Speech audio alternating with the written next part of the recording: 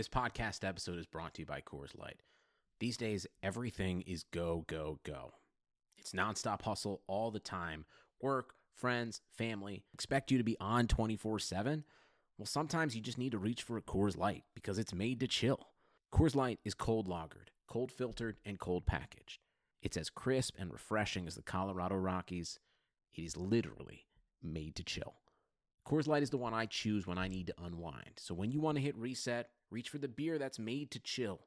Get Coors Light in the new look delivered straight to your door with Drizzly or Instacart. Celebrate responsibly. Coors Brewing Company, Golden, Colorado. This is Greg Olson, inviting you to check out my new Blue Wire podcast, TE1, where I interview tight ends throughout the history of the NFL who have helped revolutionize the position. TE1 is presented by the Chevy Silverado. The Silverado is all about grit. It's strong and dependable, exactly like playing tight end. Just like the incredible players we sit down with on the podcast, the Chevy Silverado is in a league of its own. Strong, advanced, and dependable. Download TE1 today, wherever you listen to podcasts. Blue Wire. Breaking news, LeBron is a Laker. Here comes LBJ! This Clippers team will win a championship this year. Paul George, corner three. Yes, sir! Bryant has to put it up with the buzzer. Banks it in! He banks in the three! And the Lakers win the game! What's good, everybody? Welcome back to another episode of the Battle for LA podcast, part of the Clutch Points and Blue Wire networks. As usual, Tamir Zarla here, your Clutch Points beat writer. I'm joined today by a very special guest, a legend by many accounts, Mr. Michael Cooper himself of the Los Angeles Lakers. Michael, thank you for joining us today. Really appreciate you taking the time. My pleasure, T. But you know, your battle for LA, that initial, that's dead and gone. So you have to change that because we know there's only one team in Los Angeles, and that's the Los Angeles Lakers going for the 17th championship. Man, you didn't even wait 30 seconds to get that in. I like that. I was tired of hearing that all season. All the Clippers this, the Clippers that. Okay, well, let's see. Well, look, we started this out because we thought Lakers and Clippers were bound to meet in the conference finals. One team took care of business in getting there. The Lakers have held the part. It went on us. So, and one team did not. Hold it like a cheap food. I guess before we get started with that, though, I just want to ask, how are you doing amid the pandemic and everything that's going on in the world right now? Are you and your family safe? Everything good? T, doing good, yeah. And I mean, you know, this is some crazy times we're living in. And, you know, my uncle, he's still alive, his name is Tom. He used to tell me, like, when I was a young kid, I'd ask him certain questions about the civil unrest back in the 60s and the early 90s. And he said, keep on living. You're going to see some other things. And, boy, have we seen it. This is just so incredible. But I do believe the one thing I try to do, take the positive out of it is, you know, in our busy lives, we go through and we hardly ever see our family. You know, my wife is gone in the morning, I'm gone, my son is going to school. We very rarely meet if we have dinner at all. And so I look at this as a time to bring the family back together. You know, I've spent more time with my wife than I really want to and my son, but I'm loving it. You know, it's that family feeling. And yes, we're indoors, but you know, we're indoors together. So let's hope we can climb out of this a little earlier than later and as safely as we can. And you? All's good here. Like you said, spending more time with family. I mean, obviously the office is closed. Staples Center is not open, so we're not able to go cover games, which is disappointing because Staples should have been rocking throughout these playoffs. And it's disappointing, but hopefully we can get back to that next year. I know players have mentioned that they got to spend a lot of time with their kids. When usually they're preparing for the playoff, they get to spend time with their kids a good 3 to 4 months. Obviously, there's a pandemic and it's scary, but it was great to hear a lot of players say they could spend time with families. Moving around to the bubble, though, I'm curious, how do you think your era would have done in a bubble-like environment? Because I've heard a lot of mixed reactions. You know, like Kevin Garnett, I know he's a little past yours, but said he couldn't really – it would be trouble for those guys. But how do you think your era, the Showtime era, could have handled the bubble? I think it would have been difficult, but I think anytime changes are something that's part of life, and I think we would have dealt with it. You know, it kind of brings me back to that feeling of college basketball because it's not a lot of travel. I mean, you kind of like more with your team. So I actually was going to say the biggest part about that was going to be the fact that people would say this NBA champion year, you'd have to put an asterisk by it. But I don't think so anymore. I think these are some difficult times that these guys have played under difficult circumstances, not being around their family at a crucial part, because you do want your family, especially when the playoffs start. So I thought it was it's going to be different, but I think we've been able to handle it too. It's just an adjustment. And when you're playing basketball, that's the name of the game. People throw a zone at you, man to man. They're doing different things. So you have to adjust on the fly. So I guess – which superstar do you think would have had, like, I guess, best handled it or most trouble handling it? Because we've heard guys say, you know, they've really missed their families. This has been really tough on them. But some have been able to sort of cruise through this and just say, you know, this is a business trip. I miss my family, but this is a business trip. I'm going to do this, get home whenever I get home, and then deal with it then. I think the two teams that you see are in the finals, the Miami Heat, and for sure, just knowing and being in Los Angeles around LeBron, I think he's handled it extremely well. He's a family man, real big family values, want to be around his family. But I think you saw, and again, just talk specifically about the Lakers, how they just honed in and got themselves in that bubble, and they truly became, and it was kind of nice to see how they just formed into a team. Nobody left. You might have had a blip here or there, but they all were committed to playing in the bubble, and that's why they're in the position to win our 17th championship in our organization, and they're going to do it in the grand old fashion. I think 7-4-0, maybe 4-1 at the most. Giving Miami a couple games there. Now, I'm curious, obviously, you know, you do work for Spectrum and covering the Lakers, or maybe some ABC as well, but you know, the Lakers didn't have a great seeding game, bubble seeding games period. They sort of struggled. Their offense didn't look that great. Their defense was okay, but they really seemed to just turn it on once playoff time started. No one's pushed them past 5, and they've shown the ability from Vogel, LeBron, AD, all the way down to the role players, the ability to adjust on the fly, whether, you know, it's Alex Caruso or Rajon Rondo being called on to play big minutes, big important minutes. And then we've seen Vogel, you know, take out JaVale McGee in the starting lineup for the Rockets series. So I'm curious, what were your thoughts on how the Lakers would do at the beginning of the bubble, and how have those matched up to where you think they are now? Well, I knew it was going to be difficult for all teams, not just the Lakers, but for all teams in the bubble. And I think if you go back before the bubbles, the Lakers were number 1 shot blocking team. I think probably top 3 defensive team in the league. So usually, especially when you come into the bubble now, you don't have to travel. You don't have to worry about hotel rooms and this and that and back and forth.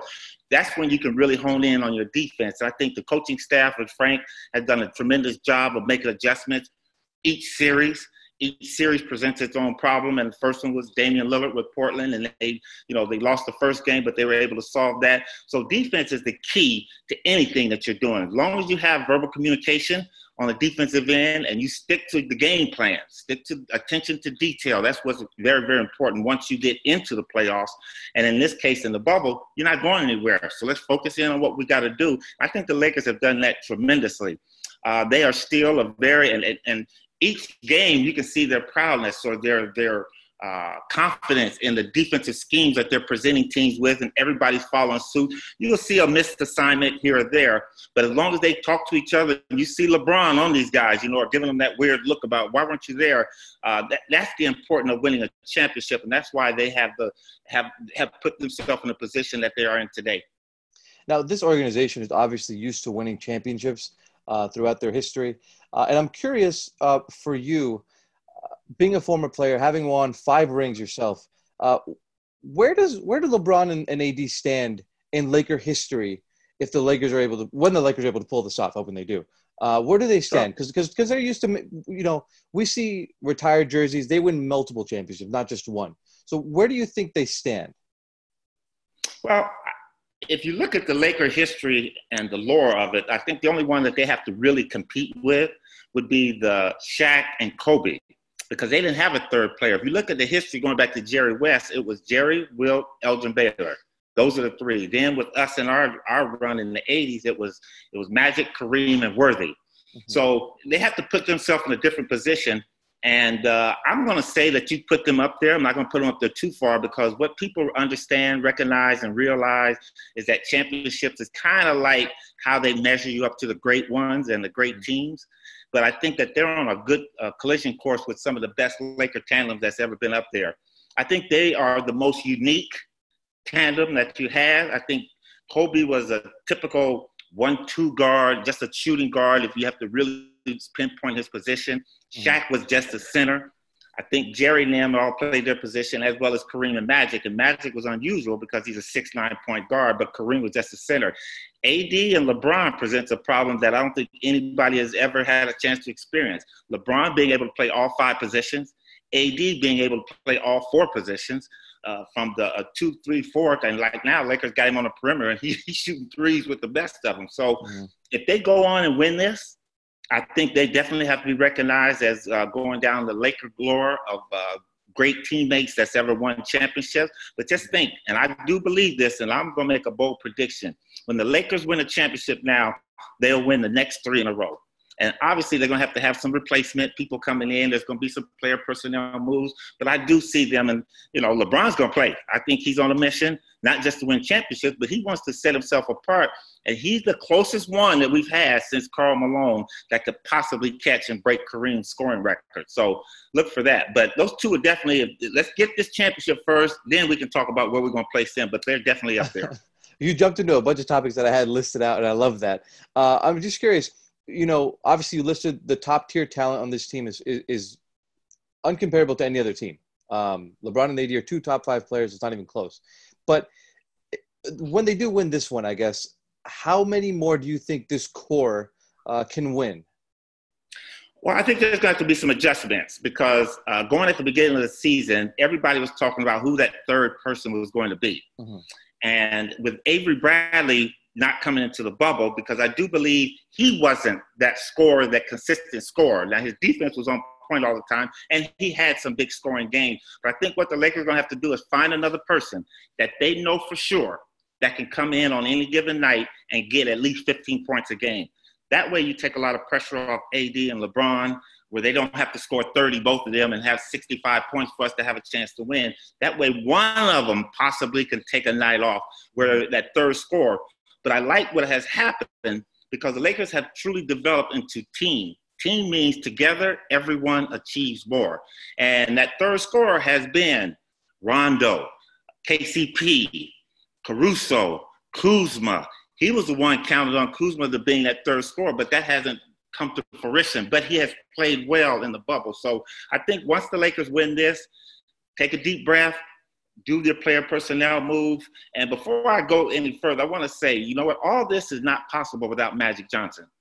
Magic started this ball rolling by persuading LeBron to come to Los Angeles, and players persuade other players to come to LA. So that's where the greatness starts. And through the Laker organization, greatness trickles down from up top. Dr. Buss, Jerry West, on down to us. And now you have the same situation with Jeannie Buss, Linda Rambis, Magic, and then Rob Pelinka. So looking at it that way, that's how runs start. And I think this is the Lakers' run. So player personnel, they'll look at that and hopefully make some moves. They're going to have to make some moves.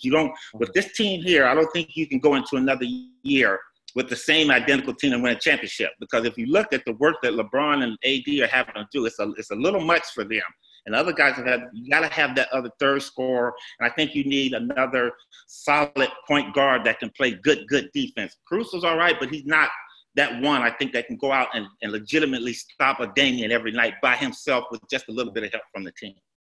So before we move on, I wanted to go back to your hot take. You said the Lakers, if they win this year, will go three-peat?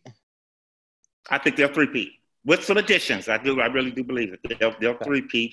I don't really see anybody that's going to give them problems. And I think what has happened in the NBA in the last year or two, and Houston started this with this small ball thing, I think that the Lakers have killed that off. With AD, Dwight Howard, JaVale McGee, and LeBron being a legitimate big, they're too big for these teams now. So I think you're going to get back to what the NBA used to be like in the 80s, where you got a legitimate center, where you got a power forward. You got people that can bang and rebound and do all that dirty work. And it's not going to be about that small ball, just shooting threes all the time. And if you look at what the Lakers did to the Denver Nuggets, and you got to credit that team with what they've done as far as coming back from Utah 3-1, beating the Clippers 3-1, and then holding their own against the Lakers. What wore them down was the Lakers' height. And I think that's what's going to happen. And teams are going to, because when a team wins a championship, everybody looks at the top and say, okay, what do we have to do to beat them? What you got to do to beat the Lakers, you got to get big, because in a sense, they're bigs. AD play like little guards. But again, the bottom line, them guys are 6'11", 7 feet tall down there, blocking shots and out-rebounding everybody. Now, I guess the one team that everyone assumed would meet the Clippers, the Lakers obviously were the Clippers, and they sort of seemed to match up with them, position by position. AD sort of had the advantage in the big man spot. But I'm curious, many thought that the Clippers sort of looked ahead and didn't, they had chemistry, they have a bunch of issues. How do you think that matchup would have gone? And that head-to-head with LeBron and Kawhi and PG and AD and just that superstardom that I think LA was thirsting for really hard. Well, I think, first of all, it's different playing the Lakers when you play them and then the next night you're playing another team and 2 nights before. When you get into the playoffs, you're playing one team. You focus in on that one team. The only problem I think the Lakers had with the Clippers is that I think they were a little bit fearful of their tenacity and their toughness. I think Montrezl Harrell was a real rough and tough player.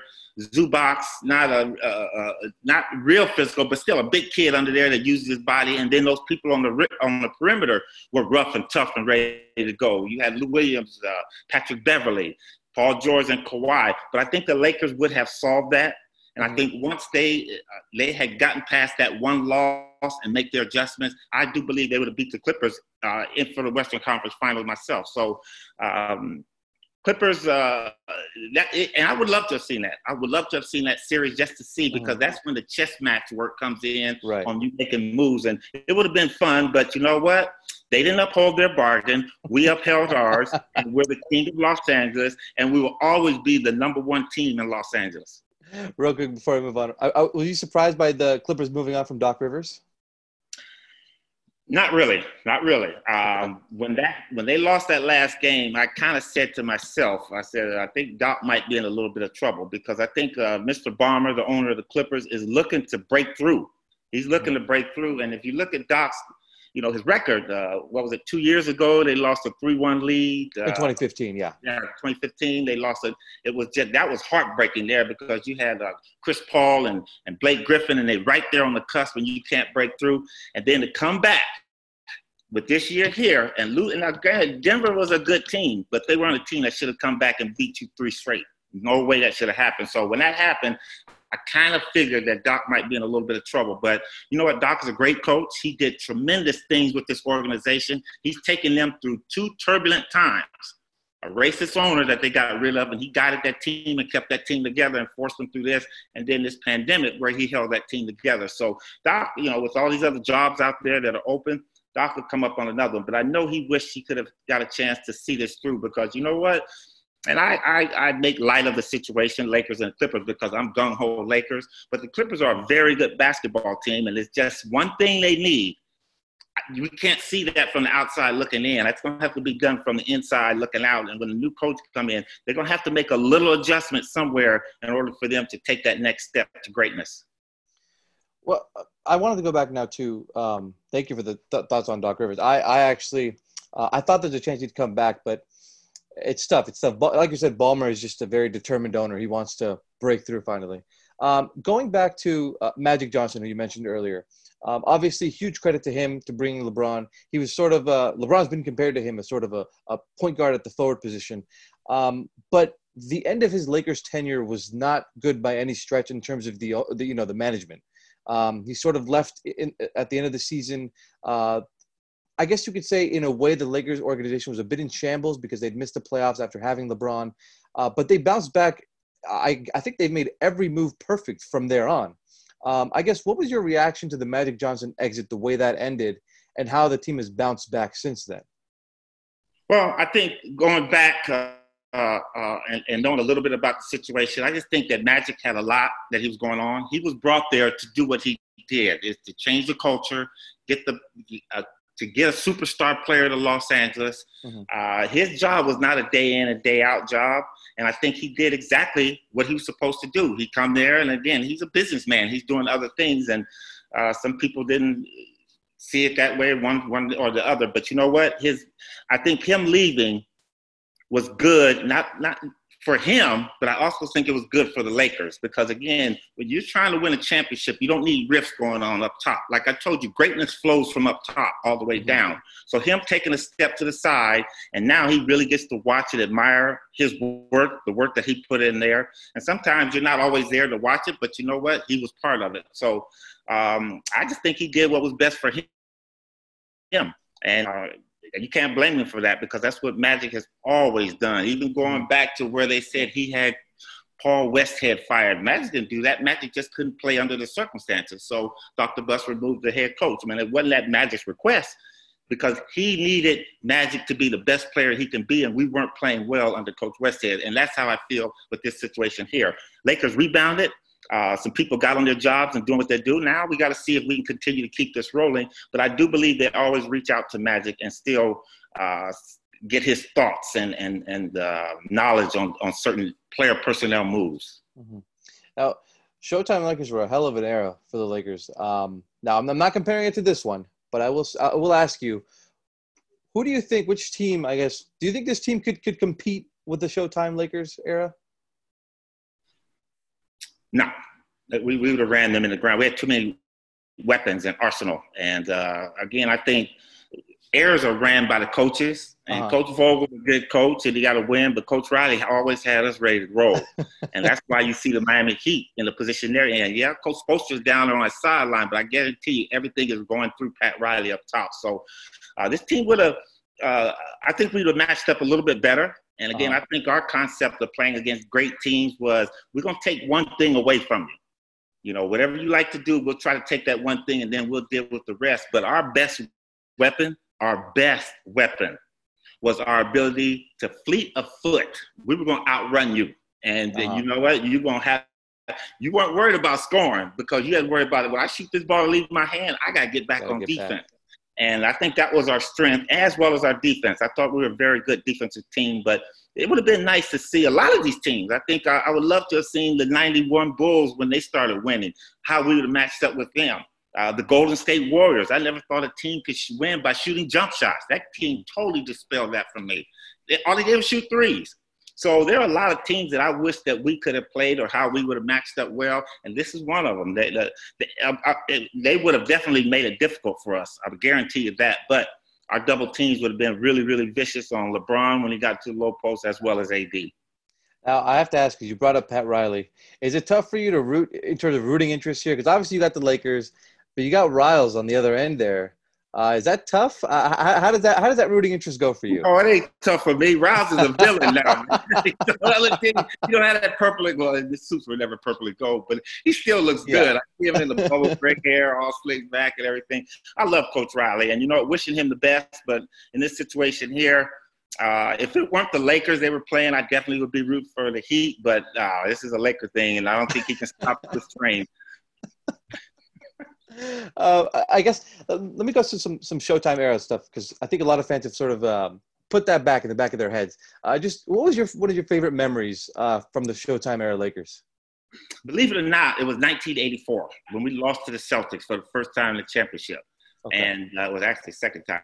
We lost in '84, and we were there and had a chance to win it, and we just had a lot of turnovers. And anyway, they ended up beating us. And that, I think, solidified what we were supposed to do the next 6 years in basketball there. Because, again, I remember Magic and I were in the showers, and we were just thinking about it. You could hear the media in there asking, why did you guys lose? Me, being from Los Angeles, growing up here, had the chance to see Jerry West in the 70s, always losing it to the Lakers in the early 70s. And just that was a little bit of burden on our shoulders because, again, as our organization is very proud, the Laker organization, we didn't get it done. And I think from that moment forward, we set out to do what we eventually ended up doing, was that to winning championships and breaking through. Now, coming back in '85, first game we played, Boston Massacre on a Monday. We get there, we lose by 33. But those negative feelings didn't seep in because we understood what we had to do. And Pat Riley gave a memorable speech. Back in those days, they used to, instead of the what do they call them, the tech boards that they have now and all that, Pat Riley used to have the green board with the white chalk, Pat Riley, after that game, made us watch that game 2 times. You just fast forward, rewind it, fast forward. And then after that, he says, we will not lose this series. And he proceeded to punch that blackboard and punch the hole in it. And I knew we were going to win then. So for me, my most memorable moment was our worst moment, losing to the Celtics, because after that, we came back, we won that series in Boston, 85, 86. And then we just went on our run then. So sometimes good things come in bad moments, and that was one of them. You kind of hear that a lot with some athletes, where some of the lowest moments of their careers are actually the stepping stones to getting to the peak. It's kind of unique to hear about that. Curious, Magic Johnson's, I believe it was 1980, rookie year, that epic Game 6 against the Sixers, where I think Kareem sits out with a sprained ankle. I think he plays center for you guys. He played every position, but he comes up with 42, 15, and 7 in that game. How the hell did he do what he did as a rookie, especially in that game? You know, Magic had that winning attitude that goes back to high school, when he was at Everett High School, and then taking that to Michigan State. And that game, that year was interesting because at the start of the season, all we wanted to do was just be a competitive team. Mm-hmm. You know, Magic came to a team that had Kareem Abdul-Jabbar, Jamal Wilkes, Norm Nixon as the three-pronged guys that was going to lead us. So Magic comes, and as that season goes along, we started slowly but surely turning into a team. And by the time we got to the playoffs playing the Sixers, it was just, hey, you guys, let's just play basketball, have fun.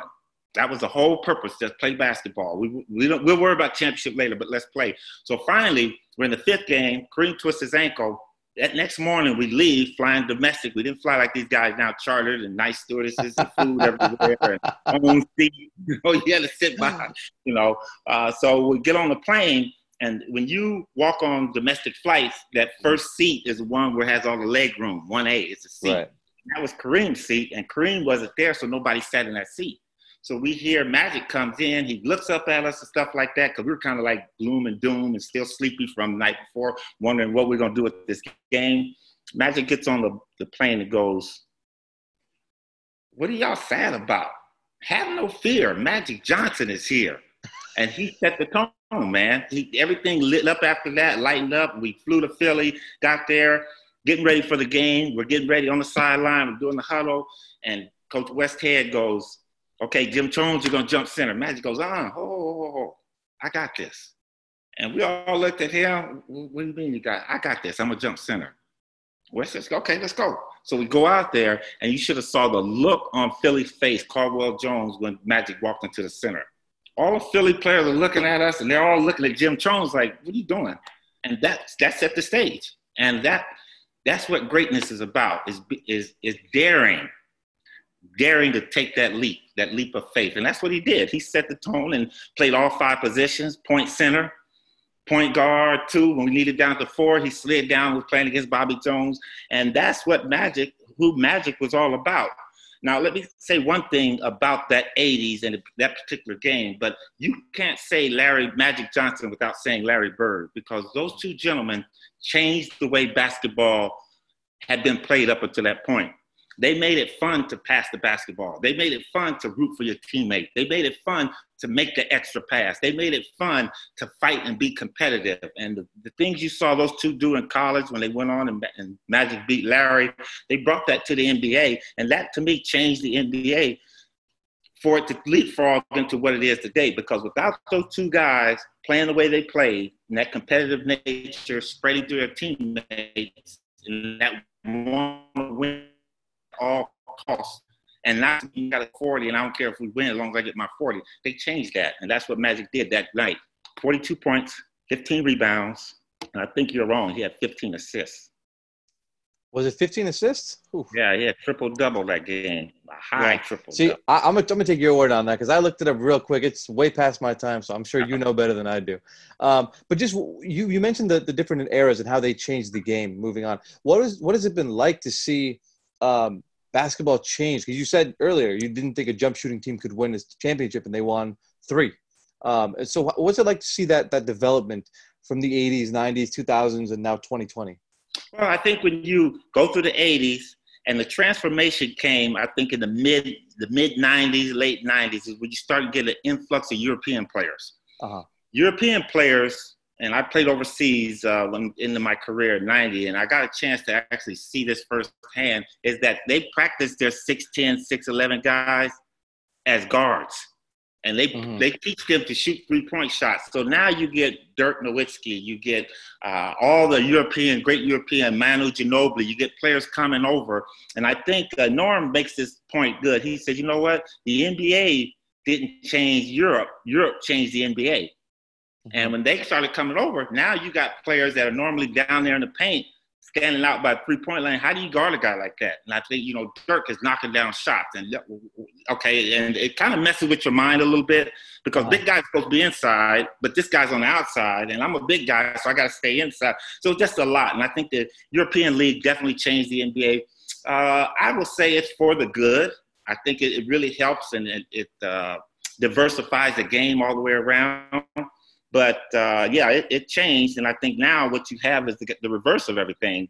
But, again, it's going to change again because when the Lakers win this championship, how do you beat them? How do we beat them next year? You got to be big. And I don't think going down the stretch that AD will shoot, especially in this thing here. He's going to realize there's nobody on that Miami team that can guard him, so we got to take that ball inside. Or LeBron will post up. So it's been good all the way around for the NBA. I think as we go through this, and I think another change is coming. What, I don't know, but I do expect really small ball. Don't be surprised to get, Pat Riley used to call us Riley's Runts. He would put all of us out there in the 80s, 6'9" Magic, Worthy, Jamal Wilkes, Michael Cooper, Byron Scott. And we were big, but we were runts, and we just ran. Well, now look at this. The midgets. You might have 5 guys out there 6 feet tall that can shoot and get to the basket and dunk and play big. And so I can't wait to see what this next change is going to bring, but it's going to be fun, and it's about this game of basketball. Now, I wanted to shift on to Kobe Bryant for a bit. I'm curious, I guess from the media perspective and fan perspective, there's a lot has been made about the Lakers drawing inspiration from Kobe.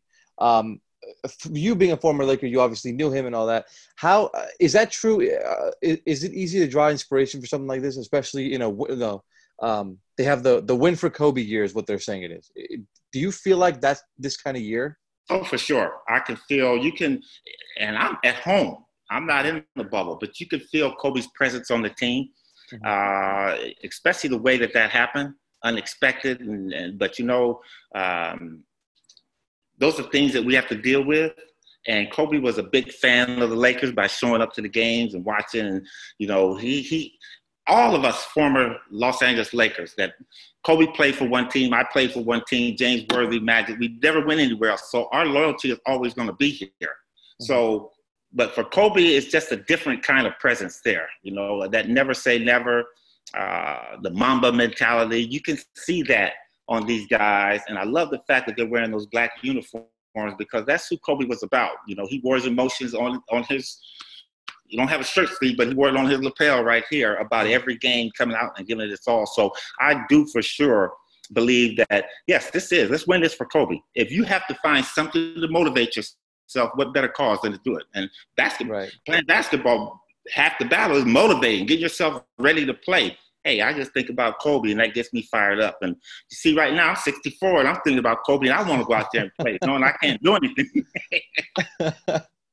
Do you have a favorite memory with Kobe that you can share with us? Well, my one is when we first signed Kobe. When Kobe came to work out with the Lakers, I was the person that had to defend against him. And when he came, we were over at Inglewood High School. I'll never forget this 17-year-old kid coming there. And as I was on the staff at that time, and they were talking about, okay, Coop, let's take him in low post. Don't let him get a shot. Work the pick and roll. Don't let him come over. Kobe, you got to get they put some X's on the floor. You got to get there. You got to get there. Coop, your job was to take him from those spots. And the one thing that I'll always remember about Kobe in that particular workout was that he was able to get to all those X's. I mean, I'm 40 years old still. I still had a little in the tank, but not as much as he had. Mm-hmm. That was the thing of his determination and his ability to use angles, dribbling, and his body to get to those spots and hit those shots. Now, he didn't hit every one, but when you can get to your sweet spot in the NBA, Reggie Miller said this the other day, if I could get to that spot 9 out of 10 times, I'm going to hit that shot. I don't care what the defender do. And Kobe showed that at an early age. In the low post, when we went down there, I was supposed to take him. He only had a minimum of 2 dribbles that he could take, and he was strong for a 17-year-old. Now, it didn't show because he wasn't like physically strong, but he was that wiry strong. And those are the memories that stick with me, because I had a chance to go at him. I wish I had called him when I was 23 years old. It would have been a different story. You know what? Those are the memories that stick with me on how good this kid was going to be. And after that workout, I mean, I'm drenched with sweat. He's drenched with sweat. Jerry, we all kind of met as a staff, and Jerry said, that's our guy. Wow. That's such a great story. I think I've heard a variation of that, but it's always good to hear it directly. Because really the variation got him killing me. And Kobe didn't kill me. He just we set the record straight here. Yeah. You mentioned guys playing their entire careers with one franchise. Me personally, seeing this outside of Damian Lillard, I can't really see teams or stars really staying in one market. Maybe a Giannis or a Damian Lillard. But do you think anyone else can do that? And how do you view that? Is it? I know a lot of the older heads, so to speak, are against all the player movement and all that. But how do you view that? And who do you think could stay with one team? Well, I think it's so much money to be made out there that entices guys to move around. Now, I think the home team or the team that you're with at that time can pay you a lot more. But the one thing I don't mind, and this is the one thing I said about Kevin Durant when he left OKC, I thought that OKC had Westbrook, Harden, and Durant. You figure out a way to win, all 3 of you guys there. But, again, that didn't happen. Players moved and they left. Durant, I don't mind a player at least one time in his career chasing a championship. I don't mind that. I think that's good. I mean, if you really want to win and it's not all about the numbers and about me, yeah, you're gonna go to a team where, okay, I got a chance to get to the finals. Okay, winning, that's a whole other thing. But if I can get to the finals, you can't win unless you get there. So that I don't mind. But the thing that I do love and I appreciate and respect a lot is looking at Michael Jordan's career. When he got with the Chicago Bulls, we used to beat that team like a drum, man. All teams used to beat that. But you know what? Mike stayed in there, kept playing, watched how other teams were doing things, and then figured out how to get those players around him. And eventually you see what he was able to do, stand on your home team. So I'm a big believer in that. Loyalty is very, very important to me, especially in basketball. I've only played for one owner, Dr. Buss, and he was the greatest owner I've ever in professional sports. I'm going to say that because he's the only owner I've ever known. But again, player movement sometimes can be special. In Durant's case, it was moving to Golden State, and look what he was able to achieve. And I think it also gives you that ability like LeBron did when he left Cleveland and went to Miami, learned how to win a championship, then took that knowledge back to Cleveland and was able to configure that whole organization and the team and was able to win a championship. I think that's how the knowledge of wisdom is spread of winning championships, because if you've never won, and it's hard to do, sometimes you got to go somewhere and get that knowledge and then come back. And I do respect LeBron for that fact that he just didn't stay there. He went back to his hometown to make Cleveland great and to help Cleveland win a championship. So player movement doesn't bother me. It just depends on what reason you're doing it for. And if it's for the money, then you're that player that we don't really want anyway. You're a selfish player. Does that make LeBron's, 8 out of 9 years in the 9 out of 10 years in the finals, and then 10 total finals, that much greater? I mean, he spent 60% of his career in the NBA finals. That's crazy. Fantastic. That's fantastic. Again, I don't care. Well, I do care if you're moving around a lot, but if you're going and you're trying to chase that ultimate goal, because again, some players are compared to how many championships or measured to how many championships that you won, then that's how it has to be. So I think it's phenomenal that LeBron, I'm looking at my career going back when I had heard that story about him being in the finals 10 times. We went 9 times and won it 5 times. Yeah. So there's something to say about that when you constantly get in there, because as they say, you can't get married unless you get to the altar. And if I get to the altar with a bride, I'm gonna marry somebody. Something's gonna happen. So you can't win a championship if you're not in the NBA finals. So I say kudos to him, but expect many more. He's gonna break that record. I think the Lakers will get there when they win this one. I think they'll get there the next 2 years. Interesting. Coop, tell me about a couple things you mentioned before. You said you have your Showtime with Coop podcast. Tell me about that. Yeah, tune into that. Showtime with Coop is called podcast. Insightful BS by my Laker teammates and NBA legends. It's a great show. We sit and talk about some of everything under the sun. I've had Kareem, Rick Mahorn. I've had James Worthy, Big Game, AC Green. A lot of people that has come on the podcast. Andy Bernstein, the actual photographer. Gary Vitti, our trainer at that time. And all we do is we just talk basketball, talk about the days of the 80s and stuff like that, and just have a lot of fun. And some of them take it personal. Rick Mahorn did, and I don't mind doing that because I don't mind doing a little trash talking. I'll use that word instead of the other 4-letter word right now. But we trash talk, and you know what? It kind of it's that all those old men sitting on the porch talking about how they used to be. Well, that's what it is. That's what it's like, sitting on your back porch. And but it's Showtime with Coop, Insightful BS. Also, there's a Cameo thing that I do where you can call Cameo and have me request to say good words and things about a loved one or a friend or somebody special in your life to give them encouragement. Okay. And last but not least, and the one that I enjoy the most, because I enjoy giving some of this knowledge back that I have learned from all the coaches that I've coached, and Pat Riley is probably the person that I've gotten a lot from, is I get a chance to work with my son in the AAU program. After coaching in the WNBA and in Atlanta, now I've come back and I've kind of settled into that. So I have an AAU team called 2-1 Elite and club, and take a lot of the young kids in our local area because most of the AAU programs are in California or down south in Orange County, and some kids can't get down there. So staying here in our backyard, I get a chance to meet those young men, give them a little bit of knowledge, work with their game, work strictly on the fundamentals. And my age groups are from 8 to 15, 16. Once they get up there, then high schools kind of take over, and it's kind of difficult to get the kids because you don't want them getting the mixed messages and let their high school coaches, but at least they'll have the fundamental foundation to go on to be good, solid basketball players and good, solid people. Why do you like coaching? It's another way of me staying close to the game. And another way of me giving back. It's about giving back to this game. So many people. I think one thing that really, really got me into it were two things. One was Jerry West. When I first got with the Lakers, he used to bring me up to his office and say certain things about the game. And it wasn't so much the game on the floor, it's the game in your head, basketball IQ, talk about different things. And then the way Pat Riley handled us as far as getting us prepared for the playoffs, for the season, that big thing he said, I guarantee we'll go back to back. Those are things that a lot of people don't do, and good coaches teach you those type of things. And sometimes it's the mind tickle you to get you ready. And Pat Riley was very, very good at attention to detail. So all these things I learned, I'm able to give back to young men. And when I coached for the 13 years in the WNBA, give to the women's game. Now, real quick, you touched on that Pat Riley line where he said, next year we're going to do it again. When you hear that line in the moment, what do you think to yourself? Well, what he did is he was triggering the point, because every year we won a championship. What do you do when you win a championship? You think vacation, get away from basketball, spend time here, do what I want to do, go places.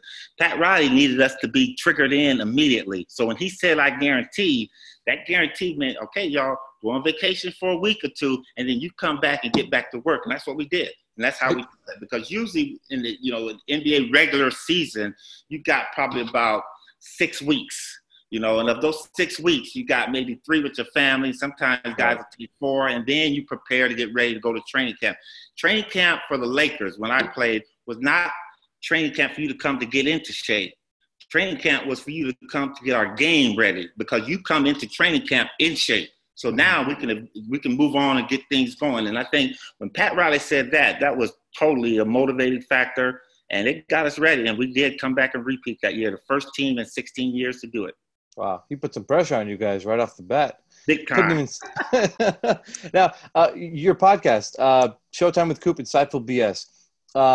You mentioned that you guys go back and forth, a little bit of trash talking as well. It's competitive, I guess, even though you guys have been retired for years. Well, it's competitive, but in a fun sort of way. Again, even with my teammates, Michael Thompson. one of my favorite teammates to have. And Michael was a big boxing aficionado. He always thought he knew everything about boxing. Back in those days, it was Sugar Ray Leonard, Thomas Hitman Hearns, Cassius Clay, Muhammad Ali. And so we were always talking about boxing. So one day, Byron Scott and him are in the locker room, and they're kind of like in fighting and stuff like that. And Byron hit him with an uppercut and knocked Michael out. To this day, he argues that he wasn't knocked out. And I was the referee in there. And I counted to 3 before his eyes opened.